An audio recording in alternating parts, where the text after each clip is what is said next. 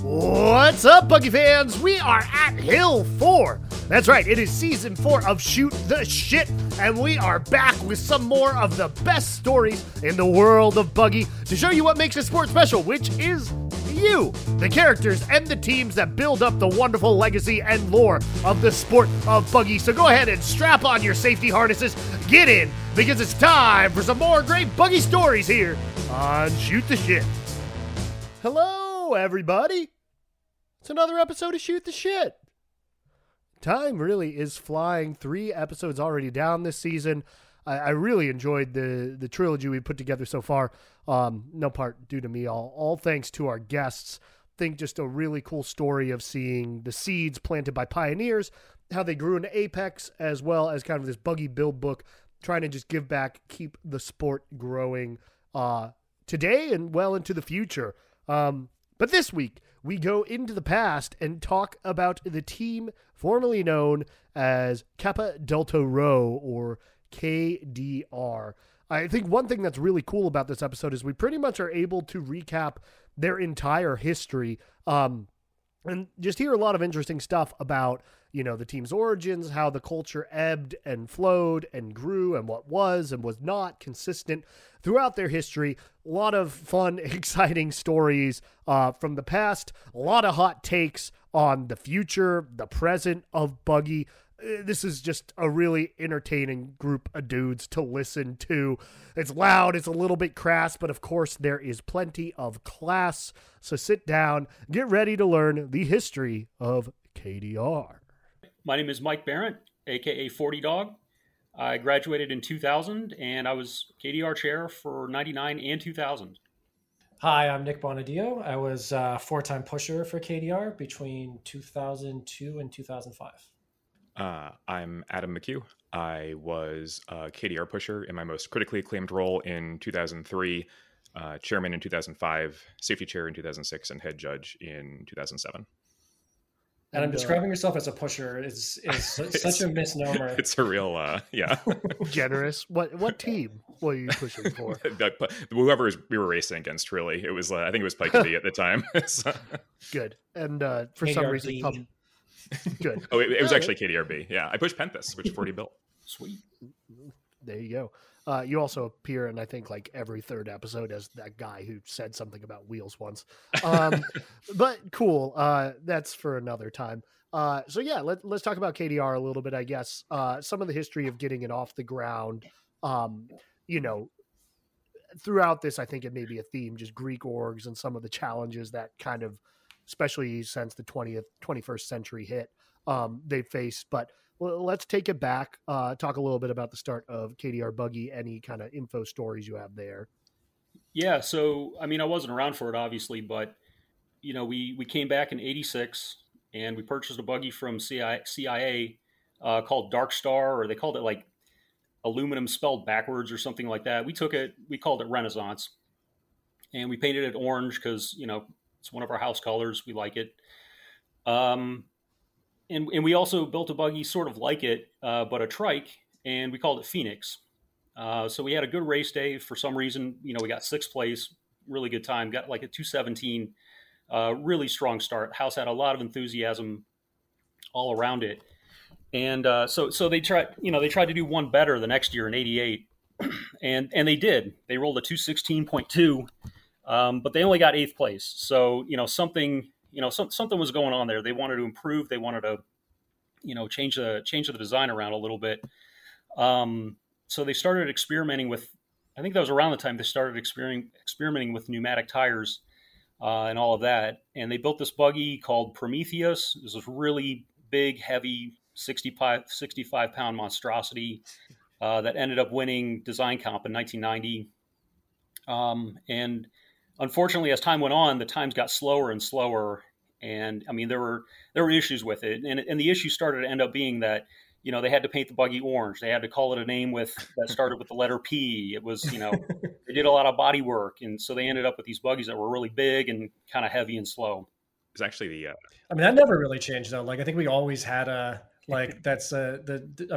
McCue can speak to this better than I can, but I think every KDR buggy was known for being too heavy and over-engineered. Yeah, I'm not sure weight savings was one of our towering strengths. Yeah, come to think of it. Yeah, the cool thing about the KDR first year, I think, is it is to this day the fastest debut time for any organization in buggy, which is neat. Yeah. I do think one thing that's interesting, and maybe this is a thread throughout, is the fact that, like, I think a lot of the teams I talk to, there'll almost be overcorrections from generation to generation, whereas like it was the heavy buggy, and then the next generation it was like too light because they just were like, screw the alumni, we're going into this. But I think that's kind of interesting that like there was the consistency, I guess, within buggy build, but I mean, maybe even within the buggy culture in general. That's one thing I'd be interested with, and sort of, you know, how that passed down and played out. Yeah, so I mean, it was pretty strong until about, I think, like 93 or 94. They did build a buggy that was a lot lighter, called Palooka, and it was, you know, standard symmetric trike, you know, space frame design, but it was a lot lighter. I mean, it was like half the weight of like Prometheus. Mm-hmm. And we had a good push team behind it, and everything looked optimistic for race day 94. You know, they get out there, get on the start line, 3, 2, 1, ready, set, snap, push bar breaks. And I think there was like video of Nick Lewis, our Hill 1 pusher at the time, trying to take the push bar and actually like jam it back into the buggy somehow to salvage something or other. And it just didn't work. So, I mean, it was kind of a failure of a year and kind of a waste, really, given the, you know, the skill of the push team, you know, that we had, I guess. So I think the next incoming buggy chair was Steve Malashevsky, and he kind of went nuts that summer. He built Pumpkin King then, but he also did a lot of refinement. He took he also took the old buggies, took a hacksaw to them, chopped them into little bits, dumped them in the dumpster. He kept Prometheus because it had a trophy for design. Kept Phoenix because it was our, you know, house record buggy. Mm-hmm. Took a lot of others, threw them out. We had a buggy called Promiscuous that looked like Prometheus, but a little bit smaller. He took a chisel to it and took like 25 pounds of Bondo off of it because he knew he had to have like another buggy kind of in the wings if he, you know, just in case, I guess. So he ended up, you know, starting fall 94 with, you know, brand new buggy, you know, a decent buggy that had its push bar welded back on. So he just went at it. He had this like huge, like really in-depth testing regime where every single chance he got to roll, he rolled, and he figured out the steering, figured out the wheels, got everything optimized. And I guess for 95, he ended up rolling Pumpkin King like 95 times or something like that. Oof. Like he took a spring break day. There's so many quarter turns. That buggy takes like 12 quarter turns all around for the shell. Well, he didn't have to use all of them because I guess like one of those spring break days when they just like had like 3 orgs rolling that just went over and over and over again and got like, you know, probably most of the rolls then. So, I mean, it was really well sorted out. You know, race day 95 gets out there, rolls like a 219. So it's, you know, it's like all that work and you get kind of mediocre time. So, yeah. The push bar snapping off, I think, is a really good example of something terrible happening that lives in the organizational memory for a really long time. Like, I think from then on, KDR had sort of like triple push bars, or prior to that had like triple push bars. Yeah. And this was like a weird, and I think even Pumpkin King had like a wire from the top of the push bar to the back of the buggy that to prevent it from snapping off. Like that was a thing that happened all the time and was something to watch out for. You know, like every other team seemed to have mastered it, and we were like, nope, push bar snapping. That's like, we're gonna make that mistake once, and then I don't know if we ever had a like a push bar violation on Hill 5, but you know, it was always sort of taught to me that if you're on Hill 5, which I was, like, you should just run with it. Like, don't even worry about pushing it, just run with it. And, you know, I would have like other people that, you know, like a lot of the Hill 5s from other orgs were also on the track team with me. And they would ask like, well, why does KDR run Hill 5 the way we do? And I was like, well, I don't know. Like that's just the way we were taught. And so like, I don't know if there was a push bar violation in our history, but that was just, I guess, something unique about the way we did it.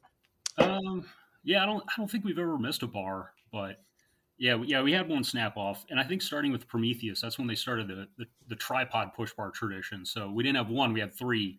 It was, you know, mounted in like, you know, a tubular push bar mounted in 3 different locations to, you know, for extra weight and aerodynamics, I guess. So yeah, you really want to maximize a turbulent flow in the on the vehicle. That's something they teach you in buggy school. Exactly. More resistance. That's what we want. That's right, man. Yeah. So after that, Steve was graduating or something or other, and so the incoming chair, Jamie Tyler, he was really into like how buggies handle. He's a BMW fanatic. He loves cars and driving and that sort of thing. So he makes his buggy with this like suspension.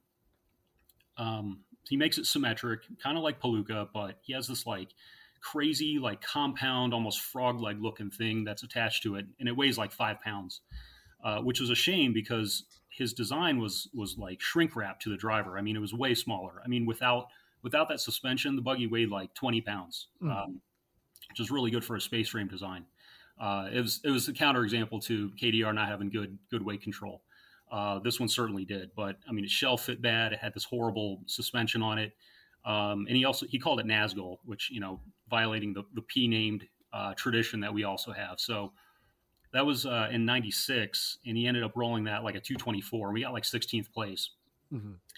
And unfortunately, he didn't really have the foresight to realize that, is this like really overcomplicated, over-engineered, like really, and really like a kind of squashy kind of feel to it. He blamed it on the tires. So when I came in, he had just freshly taken the tires off, held them against the wall, took a single screw, just drove them right into the wall and spray painted underneath them. I equal 4 seconds. And that was his explanation for why we rolled a 224 that year, which was like not really the right one. So were those Panaracers, like the same wheels that PK used? Yeah. He used them once, drilled them to the wall. So, I don't know, kind of a low point in my view, but that's kind of where I showed up on campus.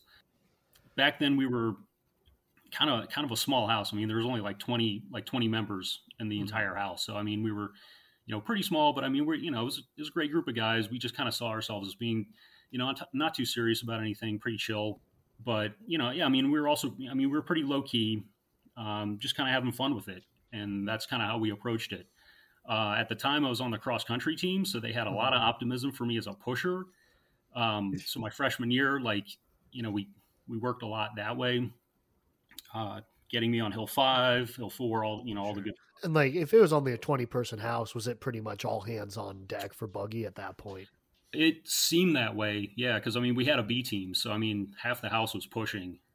Yeah, like one of the things I think that KDR as an organization can really hang our hat on is that, as 40 said, we got down to some pretty low numbers, but we did booth, buggy, Greek sing every single year.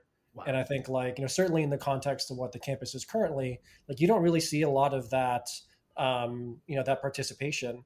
And, that's something that, maybe, McCue can speak to this, maybe 40 can say this, but like during like the rush process, when we rushed KDR, we were kind of finding out what are some things that KDR as an organization stood for? It was about participation. It was about getting out there. And like, even though we had, like 20, 30 people, it was larger in like my day and McCue's day, but like, it was definitely a part of the culture that like you were going to compete, you were going to be Greek sing and booth, and I am, and buggy and everything. That's what being in KDR meant. Yeah, and I think we kind of made the most of it. Like we didn't have a whole lot of, as a result of not having many members, we didn't have a whole lot of money either. And I think like, just as an aside, I think our booth budget that spring of 97 was like $300 or something like that. The booth chair. You don't want to know what it was in 2005. Yeah, I know, man. I know. The booth chair came around with a hat and was like, can everyone put in like $10 or $20, please? We got to like get some paint to finish this thing. It's like, oh God, So, I mean, we did that. And I think that year, like the buggy program, the budget for that was like entry fees and tires and bearings. And that was it. Like no frills. If you wanted a shirt, you had to pay, you had to pay up for it, that sort of thing. So, but we managed to get 10th place somehow, which was really cool. I mean, I felt like we kind of like squeezed every little bit we could out of everything that we had. Which year was that? That was the year after. Was it 97? 97. I mean, it was fun, I mean, it was, it was really, that year was like really wet and it was cold. It really sucked being out there. But I mean, it was fun. It was,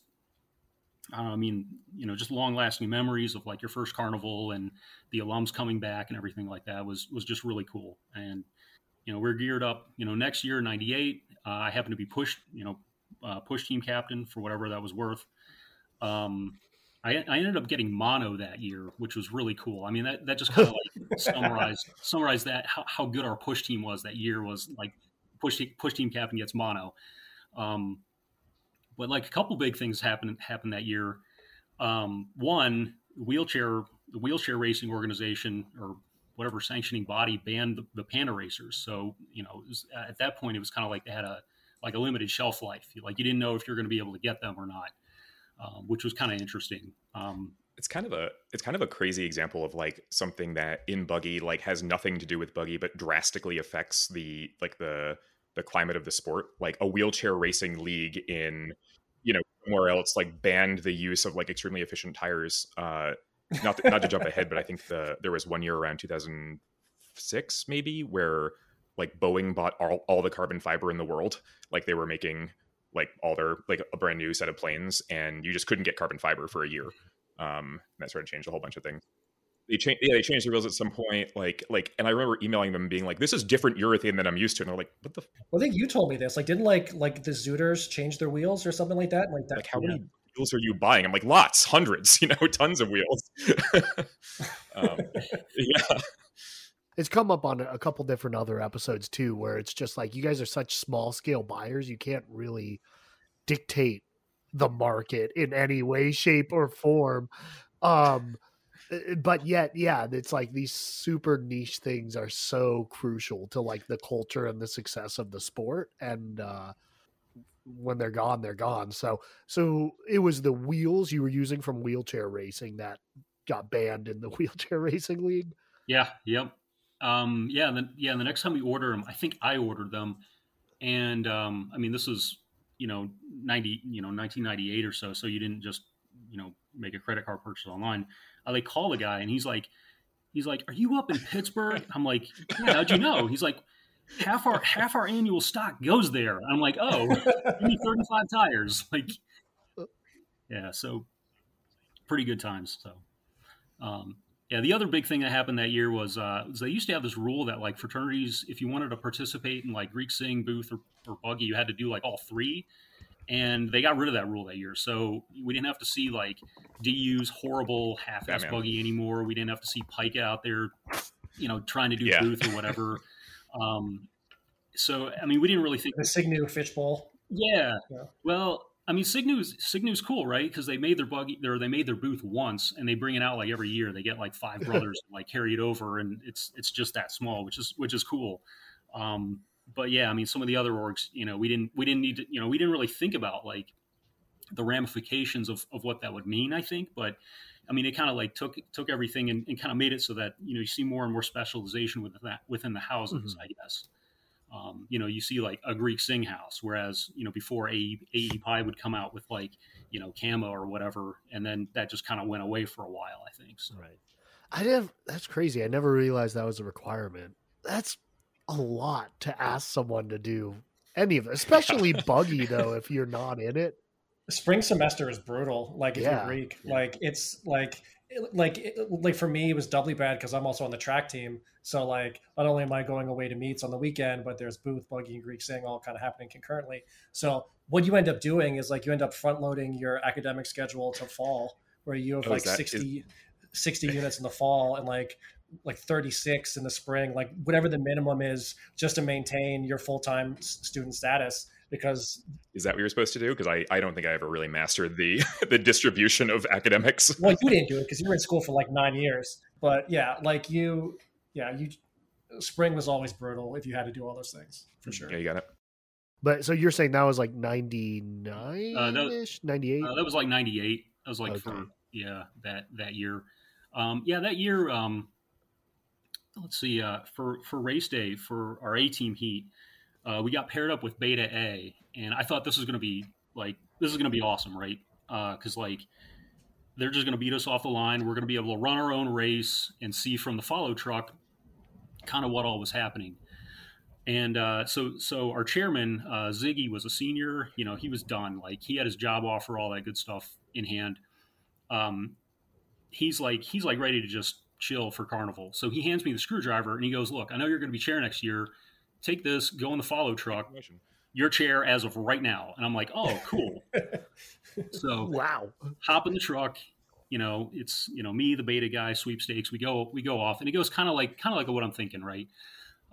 Beta was second the year before in 97. So, I mean, I'm thinking, these are like monstrously hoss football players. They're going to like, just destroy us. And they pretty much did, right? They're like 4 or 5 seconds ahead of us at the top of hill one, right? Then all of a sudden Pumpkin King starts narrowing the gap. And I'm like, this is cool. This is interesting. Like, what's going on here? And I'm looking at it, I'm like tracking. I'm thinking like, wait a second, we're going to pass these guys in just a second here. We're going to pass the team that was second place last year. I'm not really expecting anything to happen, right? But we make this pass right before the shoot. And all of a sudden, like through the shoot, we're like gaining distance on them. We get around the Scaife driveway, get to hill 3, and then all of a sudden we just get blown away, right? So I'm like, all right, fine, whatever. They were second place last year. Everything's cool. That's fine. Get up to the top of hill 5. They beat us by like 3 seconds. I think, hey, losing to last place, last year's second place team by 3 seconds, we did all right, I'm pretty happy about it. I tell Ziggy, I'm like, okay, they beat us by 3 seconds. It wasn't too bad. Then we stand there for a few minutes, and they like the next heat, after the next heat, they like put the times up, right? Mm-hmm. And we see them like shifting the boards down a little bit, and they didn't really shift them all that much. And they put up Beta A, and they put up like 221, and I'm like, oh. Like we got a 224, and we ended up in like 16th place again. It's like, oh geez, man, like something's got to give, So it was a little disappointing, but I don't think we were really like too discouraged by it. I feel like, we kind of felt like we knew what we had to do, and a lot of it had to do with recruitment. And I think we got it right. Like that next semester, fall 98, we had like 12 guys pledge the house. And it totally changes the character of the house when something like that happens. When you start out with like just over 20 members in the Brotherhood, and you get this, it's like almost 50, it's like 50% more, right? Right. I think that was the point in my mind that just like totally changed the character of the house. And suddenly we became like, we had the ability to actually like do things, which was really cool. And the caliber of the guys are really good too, because like I assume you're talking about like Greg Lee and Sully and Tommy Brugan, yeah. 40 can speak to this better than I can, but like I certainly think like right around like 2000, 2001, like you started seeing like a much more athletic brother coming into KDR, like coming from the lacrosse team, coming from the soccer team, coming from this or that. And I think like obviously that has a huge impact. Everyone knows Greeks are at a disadvantage relative to Buggy because of the roster rules, but right. So like when you can get brothers in that have that athletic background, like it actually is super, super valuable. Yeah, definitely. I think that's an interesting thing where you're SDC, you're just recruiting, big beefy men and women or whatever. Whereas, right, when you're a fraternity, these are people you're going to spend a lot of time with. So, like, what are those conversations like in terms of like, oh, this guy's a hoss, but like he sucks. Should we get him just for Buggy? Or like, how kind of does that play in and kind of weigh within recruitment? And like, how much are you putting forward to the recruits? Like, hey, we really want to be big shit in Buggy or whatever. Nik was rush chair, so he can probably speak to this a lot better than I can, but I don't think we ever recruited somebody specifically for Buggy or specifically for Booth. We just recruited like the best people that we knew. And it turns out that the best people we knew are good at things. Yeah. So I think like what we did lean into is like, it sounds cheesy in retrospect. Like, I think we did try to communicate to anyone who was like rushing our house that like, look, like the kind of brother that we're looking for is a brother that like wants to go do things and wants to be involved in things and wants to like, and so, the archetype of someone who wants to go push Buggy and someone who wants to, like build a booth, that's probably the archetype of someone who played high school soccer or did things in high school too. So we ended up sort of getting that archetype of brother just naturally. But yeah, like we never like specifically chose someone because like, wow, this guy's an asshole, but like he's fast, so we'll take him. Like, sure, that was never really part of the conversation. What we did do, and like this wasn't intentional by any means, but like I think like we realized that at one point how valuable it is to have like a brother that's on the soccer team or a brother that's on the swim team or a brother that's on the track team, and just kind of recruiting from inside like that. Because if you get like a handful of people from the swim team like we had in later years, like think 2007, 2008 with like Brad Henderson and John Johnson and those guys. And then, my years, McCue years, like, I think 4/5 of our school record or our house record time, like 4/5 of those guys were the track team. Like the entire CMU 4x4 relay was running for KDR. And, like it's not a surprise that like that team was probably the fastest push team on race day. Like when you have that kind of internal, recruitment, it helps out quite a bit. Oh yeah. Like in 05 between me, Caffrey, and I remember that year. I was chairman that year. I don't think I ever knew that fact. Although I do remember emailing who is it, Dario, like the track coach. I like at various points in my buggy career, I would email the track coach and be like, there's a scheduling conflict coming up in April. And he's like, I do not care about you or anything that you are doing.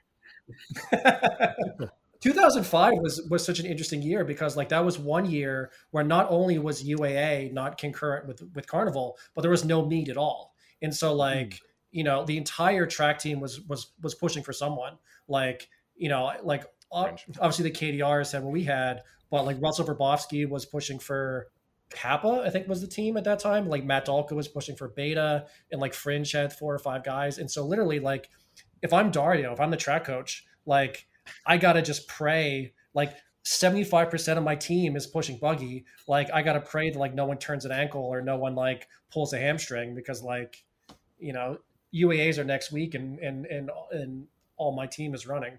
Yeah, obviously it would assume no one ever would just recruit just for buggy, but it is interesting to me just like how you balance those different kind of requirements with the social and kind of like aspiration, because it is, like you say, such an interesting, I don't know if disadvantage is quite the right word, but right, it's, you got to look for the whole package. I mean, I think it's a pretty clear disadvantage. And look, like, we could go in all day about how it's a disadvantage from a budgetary perspective, it's a disadvantage from a roster perspective. Like I think like, but it's certainly something that, like it's just apples to oranges so far as the roster rules. I think for a long time it wasn't ever really considered that big of a disadvantage because the first place winner was always a Greek org. So they were like, why don't you just get good? Which is usually the answer to everything in buggy. No, I don't think he was actually like the protagonist of this. I was in a meeting where they took it to a vote, and I think Tom Pfister was the one who was like, well, Greeks win every year, so like, do we really need to recruit from everywhere? And people are like, oh yeah, I forgot about that. But now for like over a decade, a bunch of GDIs have been winning. Right. But even then, I guess like Beta was close, but it was kind of just Pike, wasn't it? Like in the yeah, like back then. I mean, it was Pika. Beta beat Pike in 97. I mean, Phi Cap had some really good years. 96, 97, 98. Signu. Yeah, Signu was definitely there, but I don't know. They seemed like they were kind of in secular decline, very slowly. But they were always, I always kind of saw Signu as like a foil to KDR for a while, for at least a couple years, like my formative buggy years, because they really had like the technology dialed in. Couldn't really muster up a push team like we could for a long time. And I think we were the opposite, like for at least my freshman and sophomore year. Yeah. I feel like during my time, Signu was kind of like what we wanted to be in terms of just refinement, but they were similar to us in the fact that they couldn't field a push team for anything, man. But their buggies sure were fast, and beautifully made as well. So I mean, we looked at them a lot and kind of looked at that and just thought, that was kind of like something to aspire to, Makes sense. Yeah. I mean, it is interesting. Like you do have these teams with kind of one focus or another, but you're saying, Mike, it was a little more tech focus in your time, or was it kind of just everybody doing whatever because it was small? I think it was more like, just trying to get the team out there and just get the rolls in and just come to race day reasonably prepared. I mean, because we weren't building for a number of those years. Our recruitment really wasn't all that good for the longest time. But we felt like, Pumpkin King and Palooka were pretty dialed in. They were good for what they were. So we just kind of looked at it as like, give it our best shot with what we had, and take kind of the long view as, eventually we're going to be able to start building. Eventually we're going to get, we're going to be able to rush a whole bunch of guys. Lucky for us, I mean, that kind of all happened at the same time, in the sense that, we got this pledge class in, and we also started to build at the same time. So this was for race day 99. We had this going on, revitalized membership, build program was starting up again, and all that. So this is when I started to be chair, and we decided to just try all kinds of different things. My biggest thing was, to really update the design of the buggy, and kind of push the value of what can you build given your budget, but also make it, a monocoque design, make it a lot more modern than what we had. So came up with a really trippy looking buggy called Palanquin. That was just kind of a mess. We rolled it like one day, got like 5 rolls in. Didn't do too bad, but ergonomically it just wasn't there. It wasn't there for a number of reasons. Just it was really hard to service. So we tossed it and just used Pumpkin King and Palooka for race day that year. So I mean, it was all good. It was definitely a learning experience. So, but that race day was pretty interesting. 99. From the standpoint of just the weather was just god awful that year. And it really showed like how you really have to be consistent and dedicated in order to be successful at the sport. The time that we got, I mean, we were geared up to get like 10th place. Seemed pretty straightforward.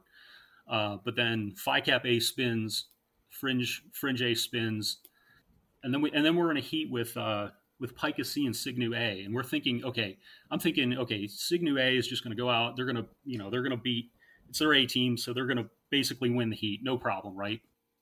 And looking at the previous year's times, I thought, okay, fine, Pica C is going to be a little bit behind us. We're going to be kind of in the middle, but it's all going to kind of work out. So the heat starts, get up and over Hill 1, everything's cool. We're going down in this like beautiful echelon formation, and then somehow Pica like kind of passes Cygnu and gets caught for this gets into this like weird interference thing where suddenly they're DQ'd for whatever reason. I didn't really see it, but they're DQ'd. And then we go around, go through the chute, go up Hill 4. We're right behind Cygnu, and they're pushing Hill 4. They transition to Hill 5. Their Hill 4 pusher kind of runs off and accidentally like trips over Pumpkin King or like steps on its nose and like trips our pusher at the same time. And we're just like, what the heck's going on, man? Tommy Braun, he's down on the ground. He has to get up, runs behind Pumpkin King, grabs it at the end. And, everyone's just kind of flustered, kind of frustrated. But we end up getting a reroll. So I think our time probably would have gotten us, a 10th place, but given that the other 2 entries in our heat DQ'd, we ended up with 6th place. So it was like the first trophy we'd gotten in like a dozen years, which was like amazing. And then at that point, everyone starts kind of coming out of the woodwork and is like right. Really into buggy, like, hey, we can actually get a trophy now, or we actually have a trophy, that, since 87, which was really cool. I don't know. It kind of felt like, we'd really been kind of running uphill or, having a lot of headwinds prior to that point. But, it's like all of a sudden, everything starts working out, I guess. So that was really cool. It was 99. No, that was 99. This begins my favorite saga in KDR Buggy, by the way, which was the reign of 40 Dog, and why I was so excited to have 40 Dog on here, because the time period from when 40 became chair through Penthis's lifespan is like extremely rapid iteration, extremely rapid prototyping, and like a true success story from like experimentation. I think one of the cooler ones in Buggy, actually. Oh, thanks, man. Jeez. Where's 40 Dog from? Oh man, so it was like it's like freshman year. I pledge. I'm like fresh out of school, right? And like every good KDR of that era, I'm just like some introverted, awkward kid who just shows up and just kind of stands there, right? Just like the entire house. I mean, the whole house was like that, which was great. Which I don't know, but we managed to throw really good parties for whatever reason. Like someone would know someone, just bring over a whole bunch of different people. and we would have a great time. I don't know, 40 Dog just kind of came out of like, just like, I don't know, you got to go to the liquor store. It's a very roundabout way to say like 40s. And you just have to go in. Mike. Yeah, basically. I mean, look, we've all been at the O at 3 a.m. on a Sunday morning because you're out of beer, and that's the only place you can get beer, and you have to get the 40s. Like, we've all been there. Yeah, we all know that the O had a 440, maximum purchase. So we would all bring our 10 closest friends and line up outside and just go in round robin and hand them money and buy 440s. Okay, cool. Everybody knows that. Yeah. Cool. Sorry. So we can get back into buggy related topics, but yeah, the 2000s and kind of what happens there. Sure. Yeah. Like that Sunday evening, I wake up at like 5 PM and it's like it's like a whole new day, right? We'd just come back and we went back out to CFA and I wasn't sure really what to expect. Like I didn't really know like the actual finishing order and some pikes were like talking about like who got sixth place, and they kind of look. I hear like some like murmuring behind me, and like sure enough, like we got sixth place, and it was like holy crap. So all of a sudden we had this like cool momentum, and the house was really interested in being a part of it and helping out. We had more budget, so we come back from the summer and we start just experimenting with like molds, different monocoque processes, things like that. So we created this mold. Took a long time. Took most of the semester that year, fall '99, and we pulled something off of it. Unfortunately, that something didn't quite have enough resin tied to it. So as soon as we tested it, it really seemed like it wasn't going to work out. So that was Priapus, and it ended up in the dumpster.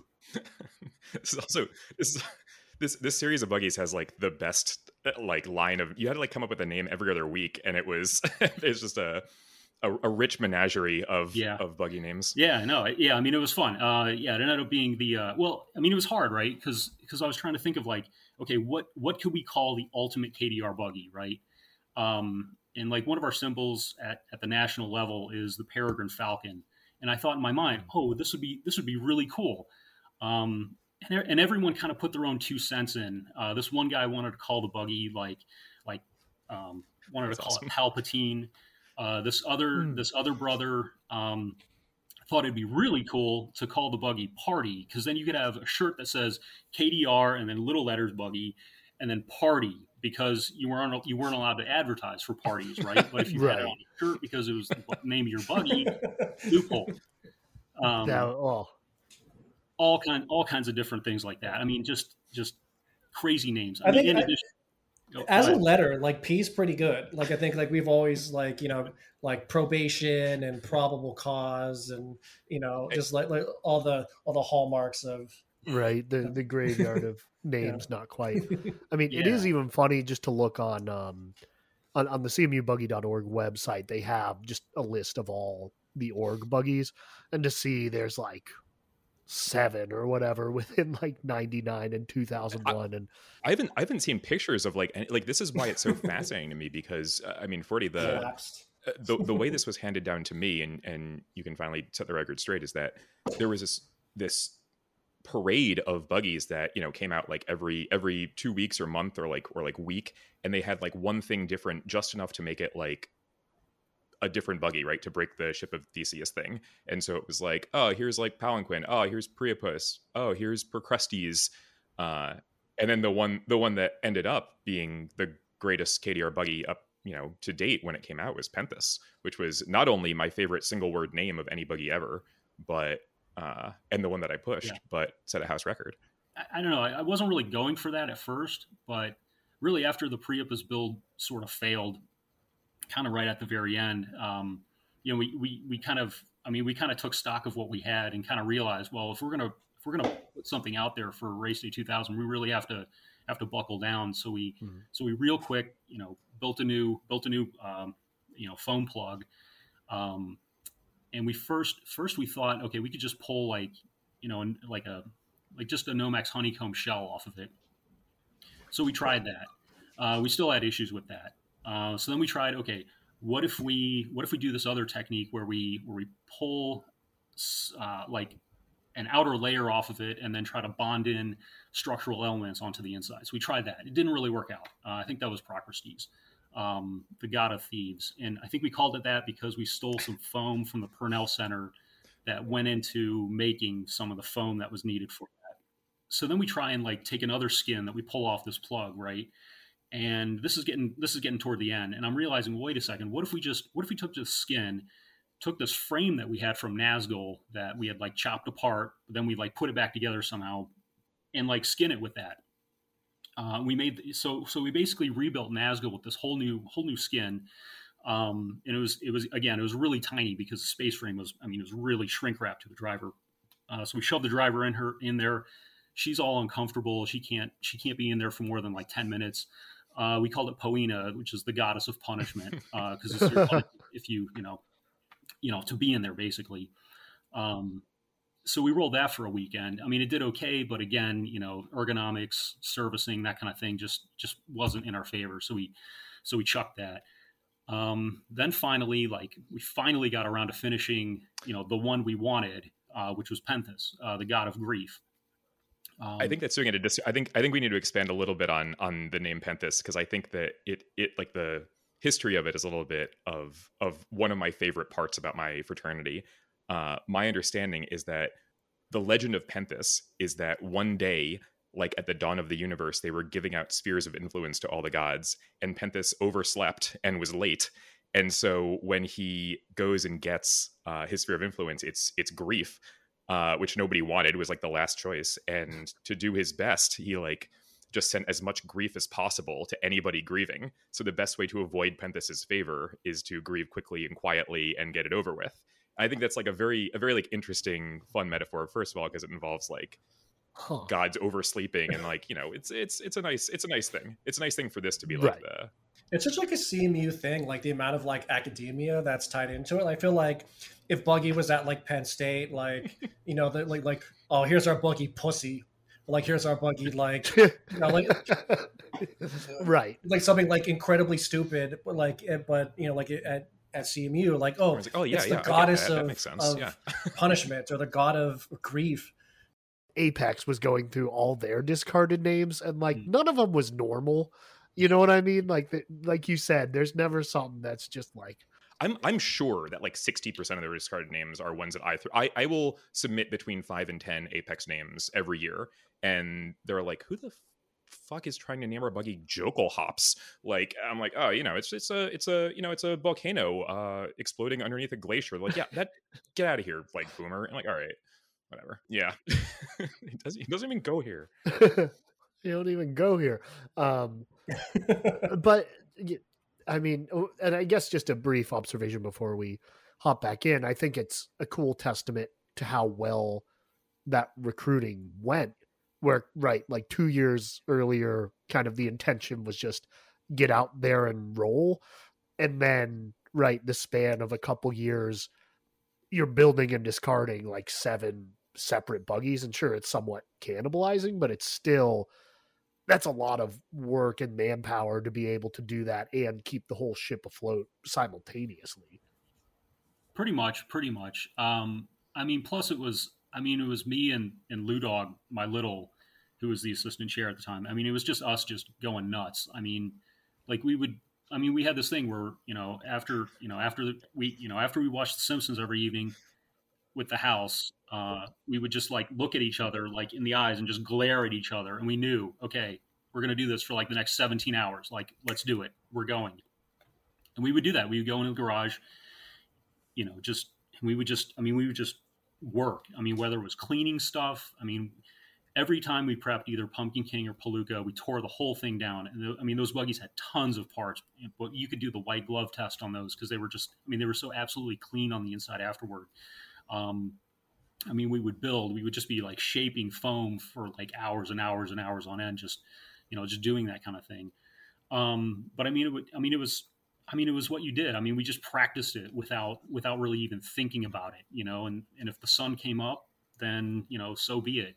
Hopefully you can go to class the next day. It's a common experience, I think, in KDR buggy, where it's like, oh my god, like is it morning? That sucks. Right. So you go through all this iteration and you end up coming out with Penthus. And that ended up being something good, right? Like what clicked on that one and really worked for you? I know you were talking about kind of using some of these different elements, but what was it that really made Penthus as good as it was? I think the initial feedback that we got from our drivers was really encouraging. So, early on, like when I was a freshman, our buggy driver was Carrie McIntyre, and I mean, she was a great driver in the sense that she drove a lot of discipline, and like there weren't a whole lot of people there, but the people who were there, got their stuff done properly and observed safety and all that, because she gave that sort of feedback where she just, she would tell you if any little thing was wrong. She would tell you, she would scream at you if she didn't have a pair of feet with a flashlight on those feet when she was going out to do drop testing before rolls, that kind of thing. We had Niru, who was our A-team driver my sophomore and junior years. I mean, she was a great driver just because of her enthusiasm. I mean, just because how consistent she was. And again, she also worked with us to kind of say, hey, you might want to think about tweaking this, or hey, did you notice what Fringe is doing? She was also a member of Fringe, so we also kind of had a fire lit under us because we didn't know if she would jump ship at any given time. So that was pretty interesting. My senior year, our head driver was Cheryl, who was great because she had all kinds of enthusiasm. I mean, she was just like this bright spot in this otherwise like dismal, just like really cold, miserable, damp, weather type thing. But every time she was there, I mean, she was just like really positive and really kept us going. But her feedback was basically like, it's really smooth. It feels really fast. It feels really comfortable. And that's kind of what we built Penthus as. In reality, I kind of feel like, as our first successful monocoque buggy, I really want to build like, I know I can build something that can get a house record, but what I really want to build is a B-team buggy, because I think next year we can do even better. And I want to keep some like, whether it's keeping powder dry or no pun intended, or making it so, hey, a larger driver comes along, she can still fit into this thing. That's actually kind of what I was going for a little bit. Or I feel like ergonomics kind of took a front seat when I was designing Penthus. I mean, everything from like giving an inch basically in all dimensions for the driver to fit into, to the shape of the push handle, which was like a thing in and of itself. Like if you did a bump and run, your hand wanted to go right in the middle, like where it was meant to go. We took a look at how the pushers actually push and their actual, the actual shape of their hands when they go through that motion, and made the outside parts of the handle that as well. I think there was someone out there currently has a buggy that's sort of like that. Roadrunner, I think, for CIA has a little like gull wing push bar. Yeah. So yeah, I think that, yeah, I saw a picture of that. I thought that was really cool that someone else actually has that idea. So, but yeah, in a long story short, I mean, that's when I thought we were going to have a lot of success was when, Cheryl got out of the buggy and was like, that's smooth. That's like butter. I think we really had something going at that point. One kind of interesting thing that we might want to expand on later is sort of in the middle there, you had mentioned that one of the drivers was a member of Fringe. And I think the dialogue between KDR and Fringe was like an interesting relationship for a couple of years there. There's a lot of blurred lines in there for sure. Oh man. Yeah. So when I was a freshman, I come into Mudge House. I lived on Mudge B3. We really gelled at this like floor. But we had Chris Munzer, we had Scott Zolko, we had Tommy Keller was in A Tower, but he was Mudge third floor. I think Susan Swithenbank was in Mudge at some point. Those are all Fringe people. And we had like the whole rest of the floor later on pledged DTD. So it was either DTD or Fringe, and then me joining KDR. So I was like the odd man out. But yeah, I mean, it's really interesting to see like my floor mates ended up becoming the guys who really turned around Fringe as an organization, because I know like at that point as well, I mean, they were kind of in the same state that we were. I mean, they're having Sig Ep push for them because they were hurting for pushers and that sort of thing. It's kind of an interesting organizational strength, I think, of Fringe, that they were very diplomatic and open and historically very friendly. But I think, Ford, I didn't know that you lived with those guys. I had met them later. I have a Fringe story, which is how I got to know anybody in Fringe, which is when I was a sophomore. Again, not to jump ahead, but I wrote Sam Swift an email, sight unseen. I had never met the man in my life, and I wrote him an email, and it was like, "Hi, my name's Adam. We're going to be building a buggy next semester, and I don't think it's fair that all of the top 10 finishers get to look inside the design comp winner, and I demand to see inside of Brazen." And Sam writes me back, and he's like, "Hi, Adam. Nice to meet you. That is not a rule. You made that up completely, and there's no way you will ever in your life see inside of Brazen," which was not true. But if you want, I will come and take a look at Powder, which you were racing at the time, and let you see if I see anything egregiously wrong with it. This is sort of like how Sam and I became friends. I was eventually a groomsman in his wedding, so I think that worked out pretty well. But the night they came over, we had decided sort of as an organization, like, all right, like after some real consternation, like we can finally accept outside help. We'll let Sam look inside of Powder and tell us what's wrong with it. But we have to make sure he doesn't remember anything. So we're all going to get blackout drunk together before he gets to look inside of Powder. And so that's exactly what happened. We drank like I think it was Sam and Scott and me and Dauber and Glenos, and we drank like 240 racks of Natty Ice, and by the end they were like, I can't see anything wrong. I'm like, oh, really? And then none of us like knew what, like the next day we were like, did we get anything out of that? Yeah. Why is this like Fringe guy over here? Wait, why was Sam here in the first like I was Swift like I probably was like walking through like the first floor, like going to get like go play pool or something. I'm like, McCue, like, why the fuck is Swift in our first floor? Like, what's going on? You're like, I don't know. Yeah, but I mean, I think that was we've had a lot of dealings sort of with Fringe, and I had dated a couple people in Fringe. Nik ended up marrying one. Then when KDR got kicked off campus, the eventual mechanic for Bonsai, the fastest downhill of all time, was a KDR. A bunch of the pushers that were in the men's team ended up winning a trophy for Fringe. Their women's team was almost entirely like ex-KDR pushers. I mean, there was a lot of the diaspora that happened when KDR got kicked off campus ended up in Fringe. Yeah, we are the protagonists. Yeah. Which is to say, like, any success that Fringe has is completely and totally due to KDR's influence. I think that's what McCue is sort of hinting towards, but he's, he doesn't want to say it because he still goes to Carnival and he's seen in some sense as a buggy celebrity. I don't do that anymore. So like, I'm more comfortable sort of like putting it out there. So if Swift or anyone else is listening, like the official stance of KDR Buggy in perpetuity is that your success is completely due to the influence that KDR had upon you. Yeah. I think most of Buggy is like the history of KDR. That'll be the soundbite we share to preview this episode. That's fine. Bonaddio.mp3 strikes again. Yeah, right. Good. Cool. But right, so it's things are coming together. The 2000s are going, there's momentum. So I guess, keeping a little bit on the thread there, obviously good to veer off a bit. So you have kind of finally this one product, Penthus, which ends up doing pretty well then in 2000 relatively. Yeah, it ends up doing pretty well. When it rolled, it looked really good. We get out there, prelims in 2000, and it's like a revelation. So, we'd lived through 97 and 99 where the weather was cold and damp and awful.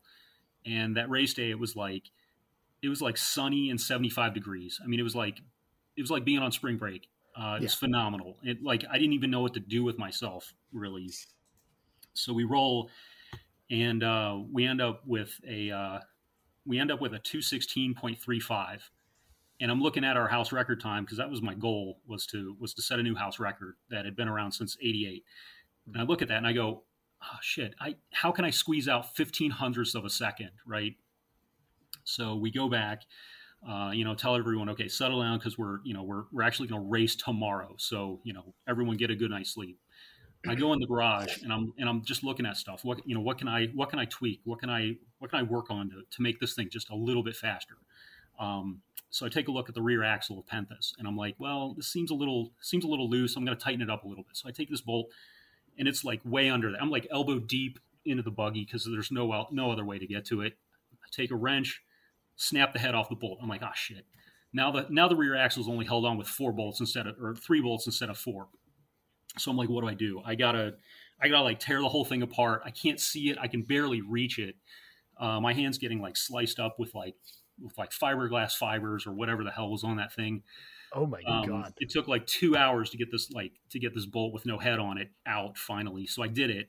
So I'm like, all right, okay. So I put a new bolt in, shimmy it in there, start to tighten it down, shears off again. Oh fuck, dude. By now it's like 4 a.m. I'm like, what's going on here? I was just done at that point. I'm like, screw it. It rolls that way. We're going to do it. Whatever.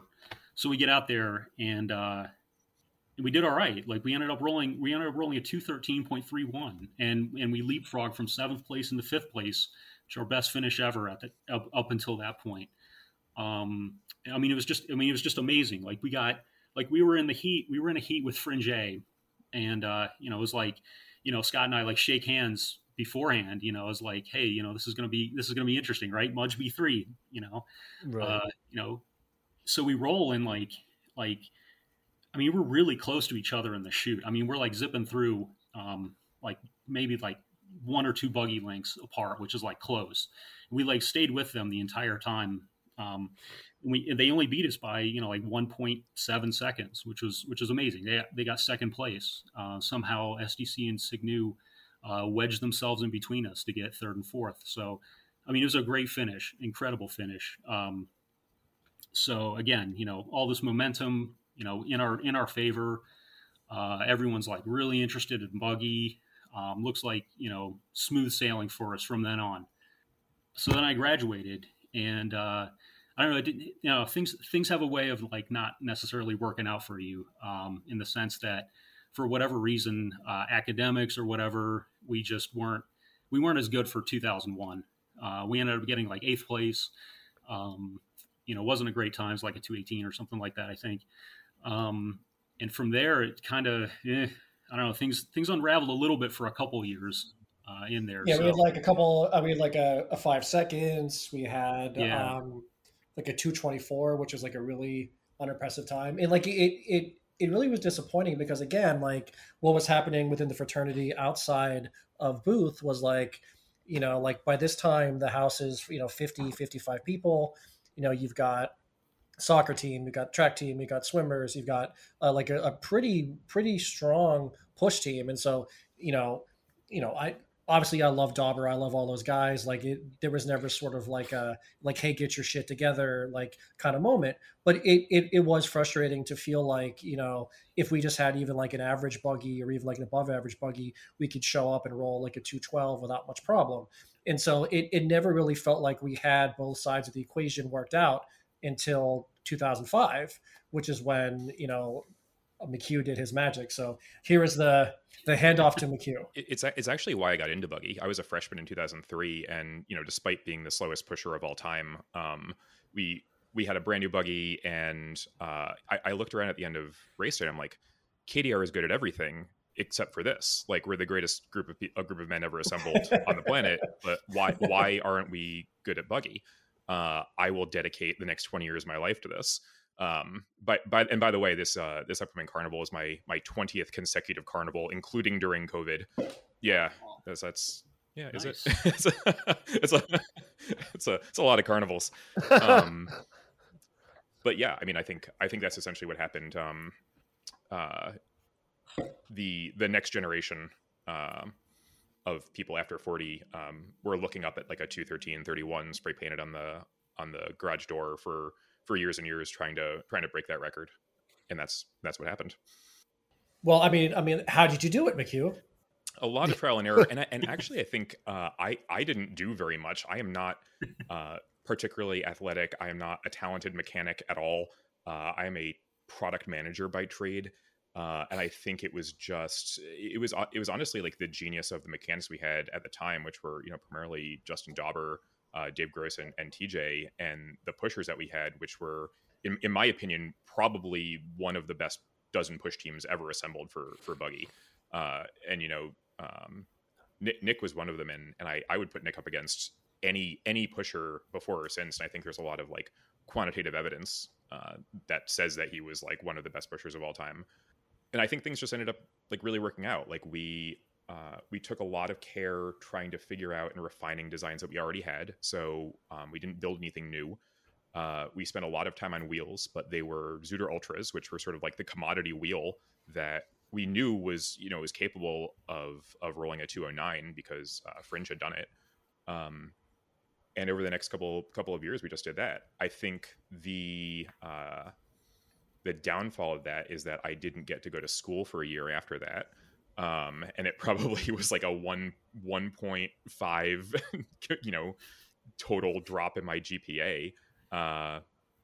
But it was really good. 2005 was a pretty interesting year because we broke 5 house records like within 2 days. The only house record we did not break out of a team that we ran was KDR B. And it was because Signu bumped into us and we didn't take the reroll because it was already like a top 10 time.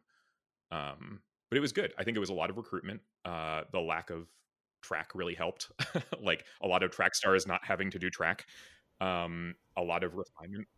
I remember, look, like I can speak to this. Like there were many times where Dario would go to me and say, look, like, I don't want you to push buggy, or like, I don't want you to go play IM football. I don't want you to go to this, go to that. And like, look, I get it. Like he's the track coach. Like he doesn't want the anchor of his 4x4 tearing his ACL the day before UAA.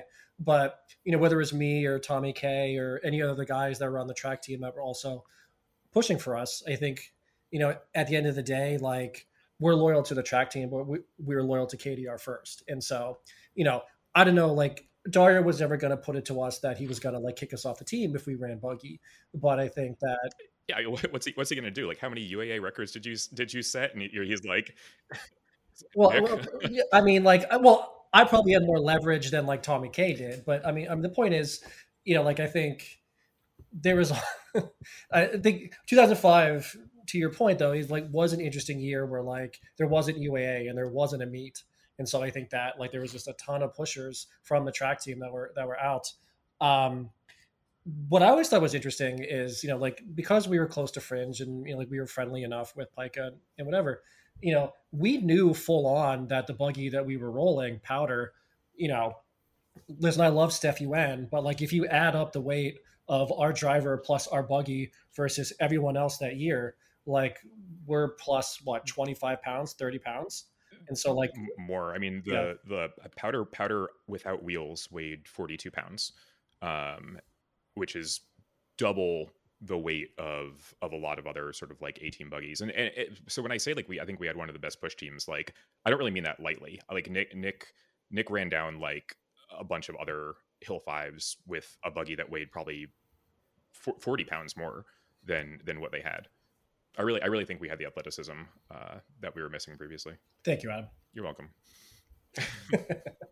But it seems like, right, it was kind of a combination of the athleticism, but, you did get Powder out, and then, culturally too, maybe some increased dedication based on performance versus a couple years earlier, kind of with those down years where they're in the late 2 teens. A little bit. I mean, I think during 40's year, we were inventing a lot of things, and the arc of buggy from the mid 90s and before to like present day is one of like increasing openness, right? So it's like our prior to maybe like 2000, I think it would have been like unheard of to cooperate with another buggy organization in any capacity, right? There was a lot of sort of industrial espionage and like stealing and spy shots and things, but like the internet didn't exist, and we had an iPhone. 40, tell me if I'm wrong, but like secrets weren't really like swapped between teams. No, hell no. Yeah, some of the technology that was in Powder, more very fundamental things, for a couple of years prior we didn't even think of, and then we just asked. We were like, what should the crossbar be made out of? And it was like, oh, it should be this steel right here, go buy it. It's on McMaster. And so we did. And I think that itself in one weekend dropped like 4 seconds. So, I mean, what you see now, where Apex is building entire buggies and documenting the build from start to finish on like 20 undergraduate iPhones and making presentations about it and uploading it to Google Drive, like that would have been completely unheard of. Yeah. The part where it breaks down a little bit is in the wheel technology, because we were one of the last fast times to use Zuder Ultras. So like under a 212. And since then, the only secret worth keeping is like, where do you get your wheels? Because once Zuder stopped making them, they became a pretty hot commodity. I ended up making one batch of wheels in 2007 that actually, this is a pretty interesting thread from here on out. It's like, what happened to KDR's tech after KDR got kicked off campus? Because we had a couple artifacts. We had really good pushers was the first one. We had Perrin, which was the second one. And we had the wheels, which were the third one. The pushers all went to Fringe, and won Fringe a bunch of trophies. Perrin went to everybody. Perrin should have been named Promiscuous. And Perrin was like an incredibly well-crafted buggy that Tommy and Glenos built. That went to like a dozen other teams. I don't know where it is right now. But, enabled them to run. And the wheels also went to a handful of other teams. Apex ran on them for the next 10 years, and they're sitting in my closet right now. So I think there's a lot of KDR DNA that got passed around after we got kicked off campus. Now that's a quote. Yeah.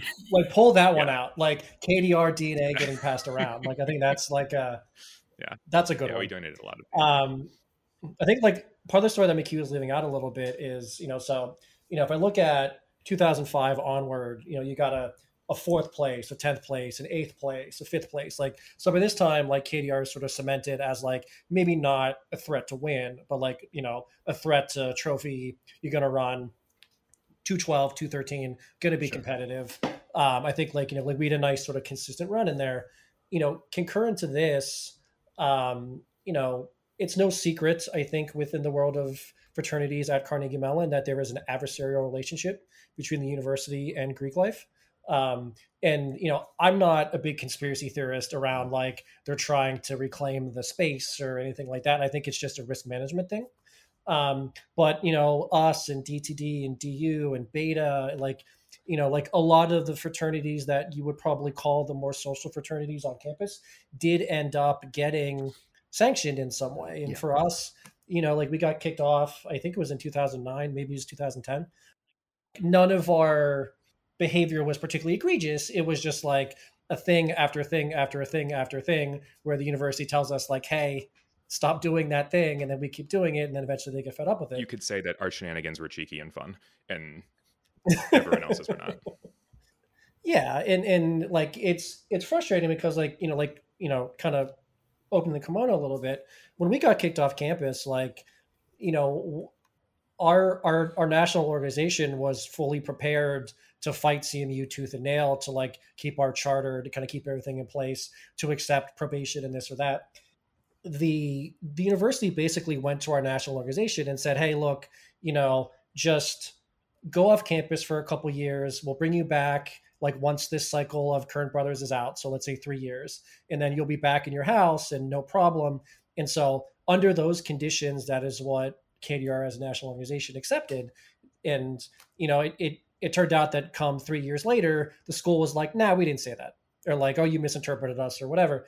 And so thus kicked off like a pretty fractious relationship between KDR as an organization and the school. Like there's a reason why KDR still isn't back on campus. And it's because, look, like we've certainly tried, I think, for whatever reason, there's still some bad blood, and it's a bummer because, as I alluded to earlier, like as an organization, I think KDR, to the extent that we'd influence the new brothers that might recolonize it, that, like we would want to impart that KDR as an organization is an organization that competes in things, that does buggy and does Greek sing, and like, and that is really lacking right now in the current campus. And we've tried very much to use that as the argument for why we should come back. And, to this date it's been pretty unheard.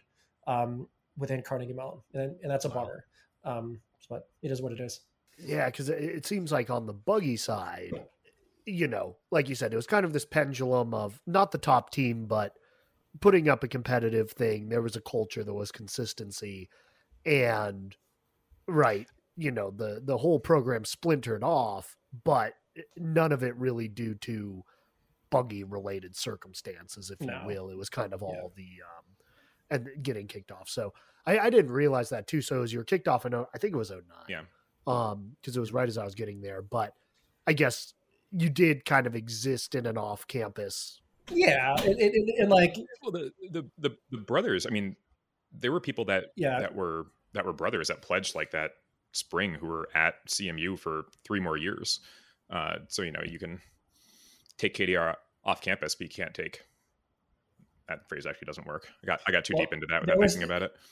Well, there was definitely cool dudes racing, right? Like there was always that threat of like some of the remaining brothers to sort of go start an independent organization and just call it like Cool Dudes Racing with a K, and like and like it's that would be stupid. Like they ended up as McCue said, like the diaspora went into Fringe, it went into Apex, and I think we did a really good job. I'm very proud of how we instilled like a love of buggy into a lot of these people. Like there was a freshman who pledged KDR, who ended up being not just Fringe's, conceivably best head mechanic of all time, but safety chair after that. Like there were a lot of people that became big names in buggy. Like they were winning medals and they were competing for teams and who like really carried on the sport for a little while, which was really exciting. Gotta shout them out, McCue. Who are you talking about? Ray Mackin. Yeah. Mackin, Ray Barca. Yeah. Mackin and Ray. Gotta name some names. I guess then one question maybe as we've kind of gone through the linear timeline of KDR is obviously there's kind of that immediate impact of where people went, but in your minds, or as you would like to play it out, like what do you see the legacy of KDR buggy being, or how the org should be remembered kind of within that world? I get asked a lot by current students, because I go back frequently, sort of like how to make a buggy fast. I don't get asked that as often as I'd like. I sort of impose my opinions on people. Yeah. Let me tell you. Yeah. Let me start that over. I never get asked that question. I would like to be asked that question much more. But when I do, I mean, it's the things that are important in buggy are actually pretty straightforward. And I think primary among them, that really, really gets overlooked is like athleticism. KDR as an organization, A, always shows up, and B, works out and tries to be good at it. It's like you're a push team. Like it's an athletic sport. The technology for a long time was secondary, and not to say it's like not an equal partner in this, but like go to the gym. Everybody needs to go to the gym right now, I guess is my point. Yeah. McCue is going to be a little more political about this than I am, but like I would always like say, like we always sort of thought of ourselves as like a cross between like a Pika and a SIGAP, which is like I think like we had sort of like the athleticism and sort of like the fratty sportsiness of a Pika with like the kind of try hard goodiness of a SIGAP. And so like I think that sort of like found us in the middle, and like I think that worked for us. And so like, I don't necessarily imagine anyone on campus ever recently has any sort of like thoughts about what the KDR legacy would be. But I think like if you talk to someone who was around in the era, I think I would like to think that like they thought of KDR as like a formidable competitor. We were friendly, that we, and we just, we talked a decent amount of shit and we backed it up, and we were there. I think that was like the big one. Yeah, we were there. Yeah. Like we believed in buggy as like the awesome thing that it is, and we showed up year after year to do it. Yeah, I know, Mike, you were relocating there, but anything to add to that, or your kind of conception of the legacy of KDR? I mean, just from the standpoint of kind of like what both Adam and Nik said. I mean, just a group of guys who try pretty hard at it. But I mean, we don't take ourselves too seriously, or at least we didn't in my day. I mean, we didn't try to like really push it as, oh yeah, we're the buggy house. I mean, that was really for like one guy to really stress about, and everyone else kind of just was really just more of like just being part of the house, just be a reasonably cool group of guys who just has fun and makes the most of it on campus.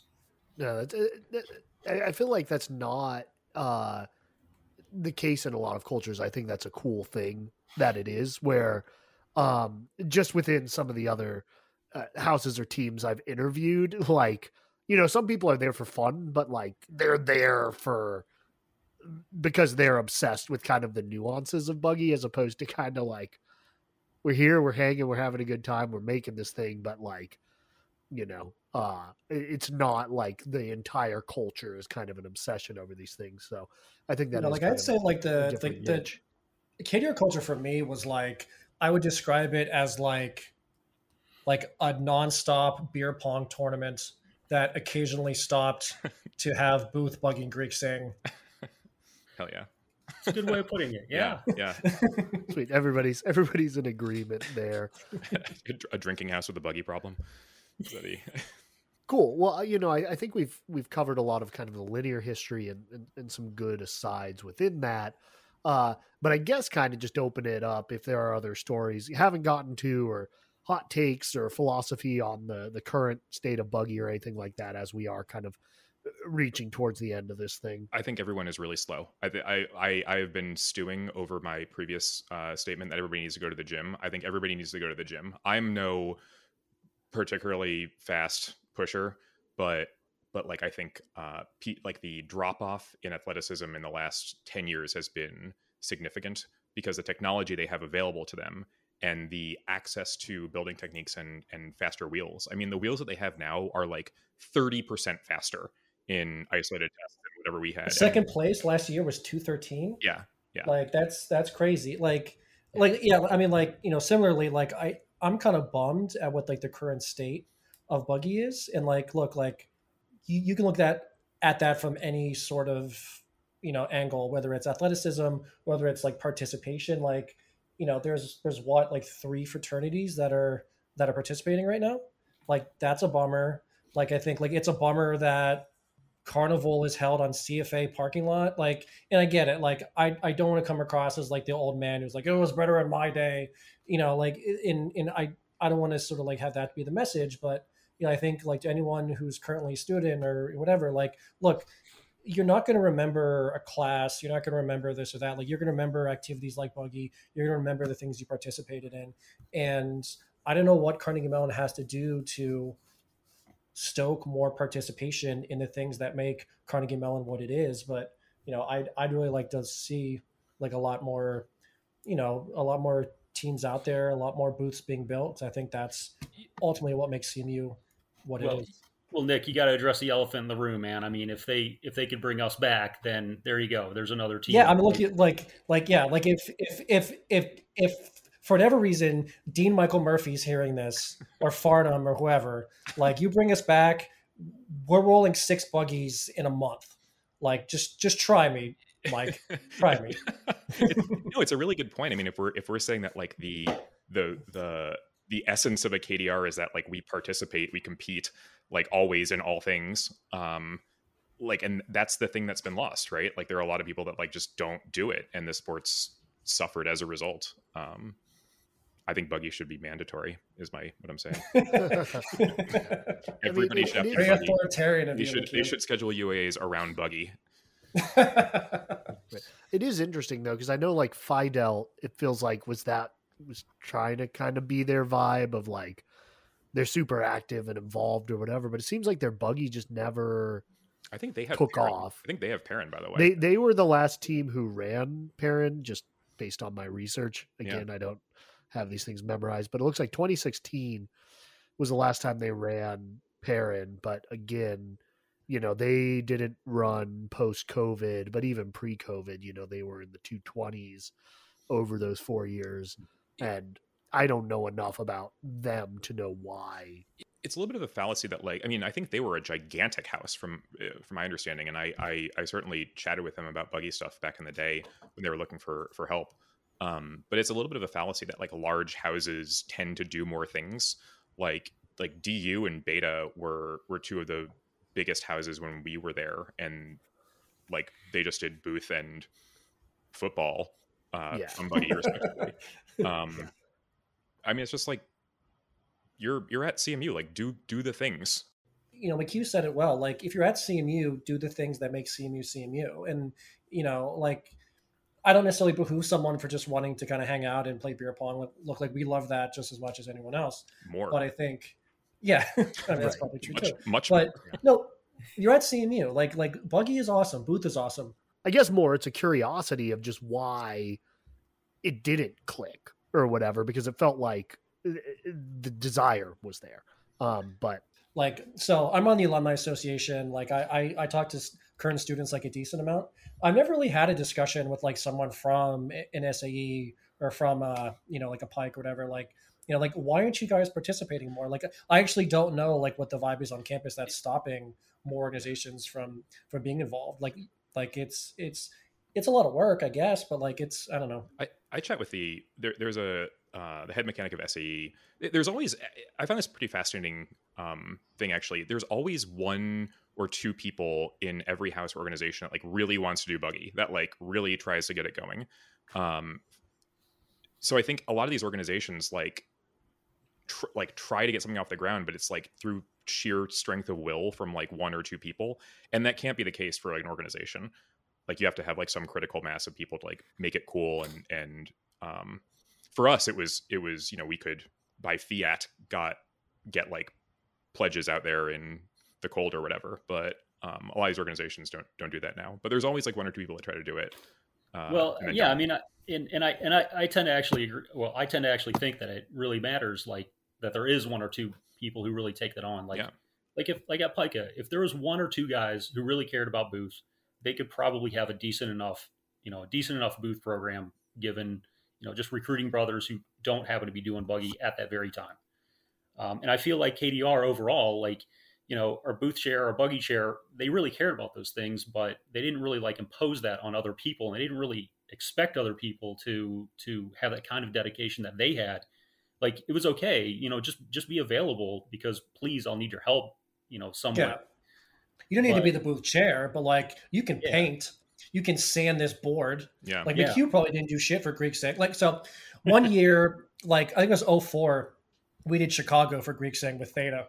And like, I can't sing or dance. McCue can't sing or dance, but we're tall. So we end up being stripper poles. Like that was our role. Like I stood as a stripper pole while some Theta danced on me. And I was like, you know what? Like, fantastic. I love it.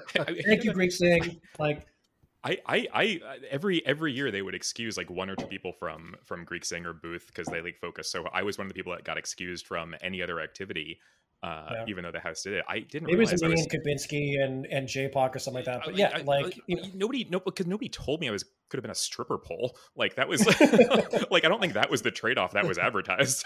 But I mean, you're too busy like in the garage like making a buggy. So yeah. Yeah, I mean, yeah, I'll say it's open mic season at this point, so I think we've covered most all the KDR relative stuff. But you know, I think obviously you gave a fair bit of it there with just like participation, athleticism, letting KDR back onto campus. Those are my three biggest pieces of advice: is participate, go to the gym, and let KDR back on campus. I will say I have a hot take. Yeah, I will say the next fraternity that will win buggy will be KDRA in 2027. You heard it here first. Nice. Pushing Phoenix 2. Neo Phoenix. Take it to the bank. Yeah. Para Phoenix. So I don't know. I guess I have a slightly different take in the sense that, like, as far as the participation goes, I mean, this might seem kind of, I don't know, just out there, but I don't know. It feels like something in buggy and design, and it probably starts with the rules. Really, something needs to like innovate or change.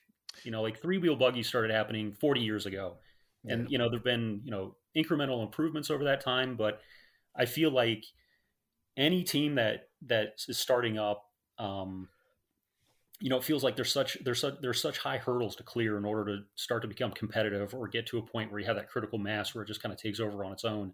I feel like if there was something about the rules that could be changed that would open up people to innovate, you would get those like kind of like those maverick type thinkers that just want to have like the ability to just build a buggy out of nothing and just have it be like a couple guys and maybe like 5 pushers come in and that's your whole team. I think you could get that, and I think that's really what maybe the sport needs in order to start to develop more participation, get more orgs in there. And what it really starts with is those orgs have to start from nothing, basically, kind of like what Apex did, but maybe even smaller, since Apex did have a little bit of scraps that they were able to take over. I think it's a good point. I mean, I think as a result of the openness that we've had, you sort of arrived at this converged design. Like the technology problem in large part has been solved. Like people know, what the shell should be made out of, what the pan should be made out of, no suspension, whatever, it's at some point everything became carbon fiber, and then they slapped essentially the same or one of 3 or 4 groups of wheels on it. And all the marginal technological progress has been in urethane, which is why I'm saying go to the gym, because it's the only differentiator at this point once you've got the design down. But like the design won't change from here on out, like unless the rules do. Like it's converged. We like know what the best buggy looks like. Doesn't have a pop-up push bar, doesn't have a suspension, has 3 wheels. And obviously there's always safety concerns, which are important. But like, do you have opinions on what rules would need to change or what aspects are limiting the innovation?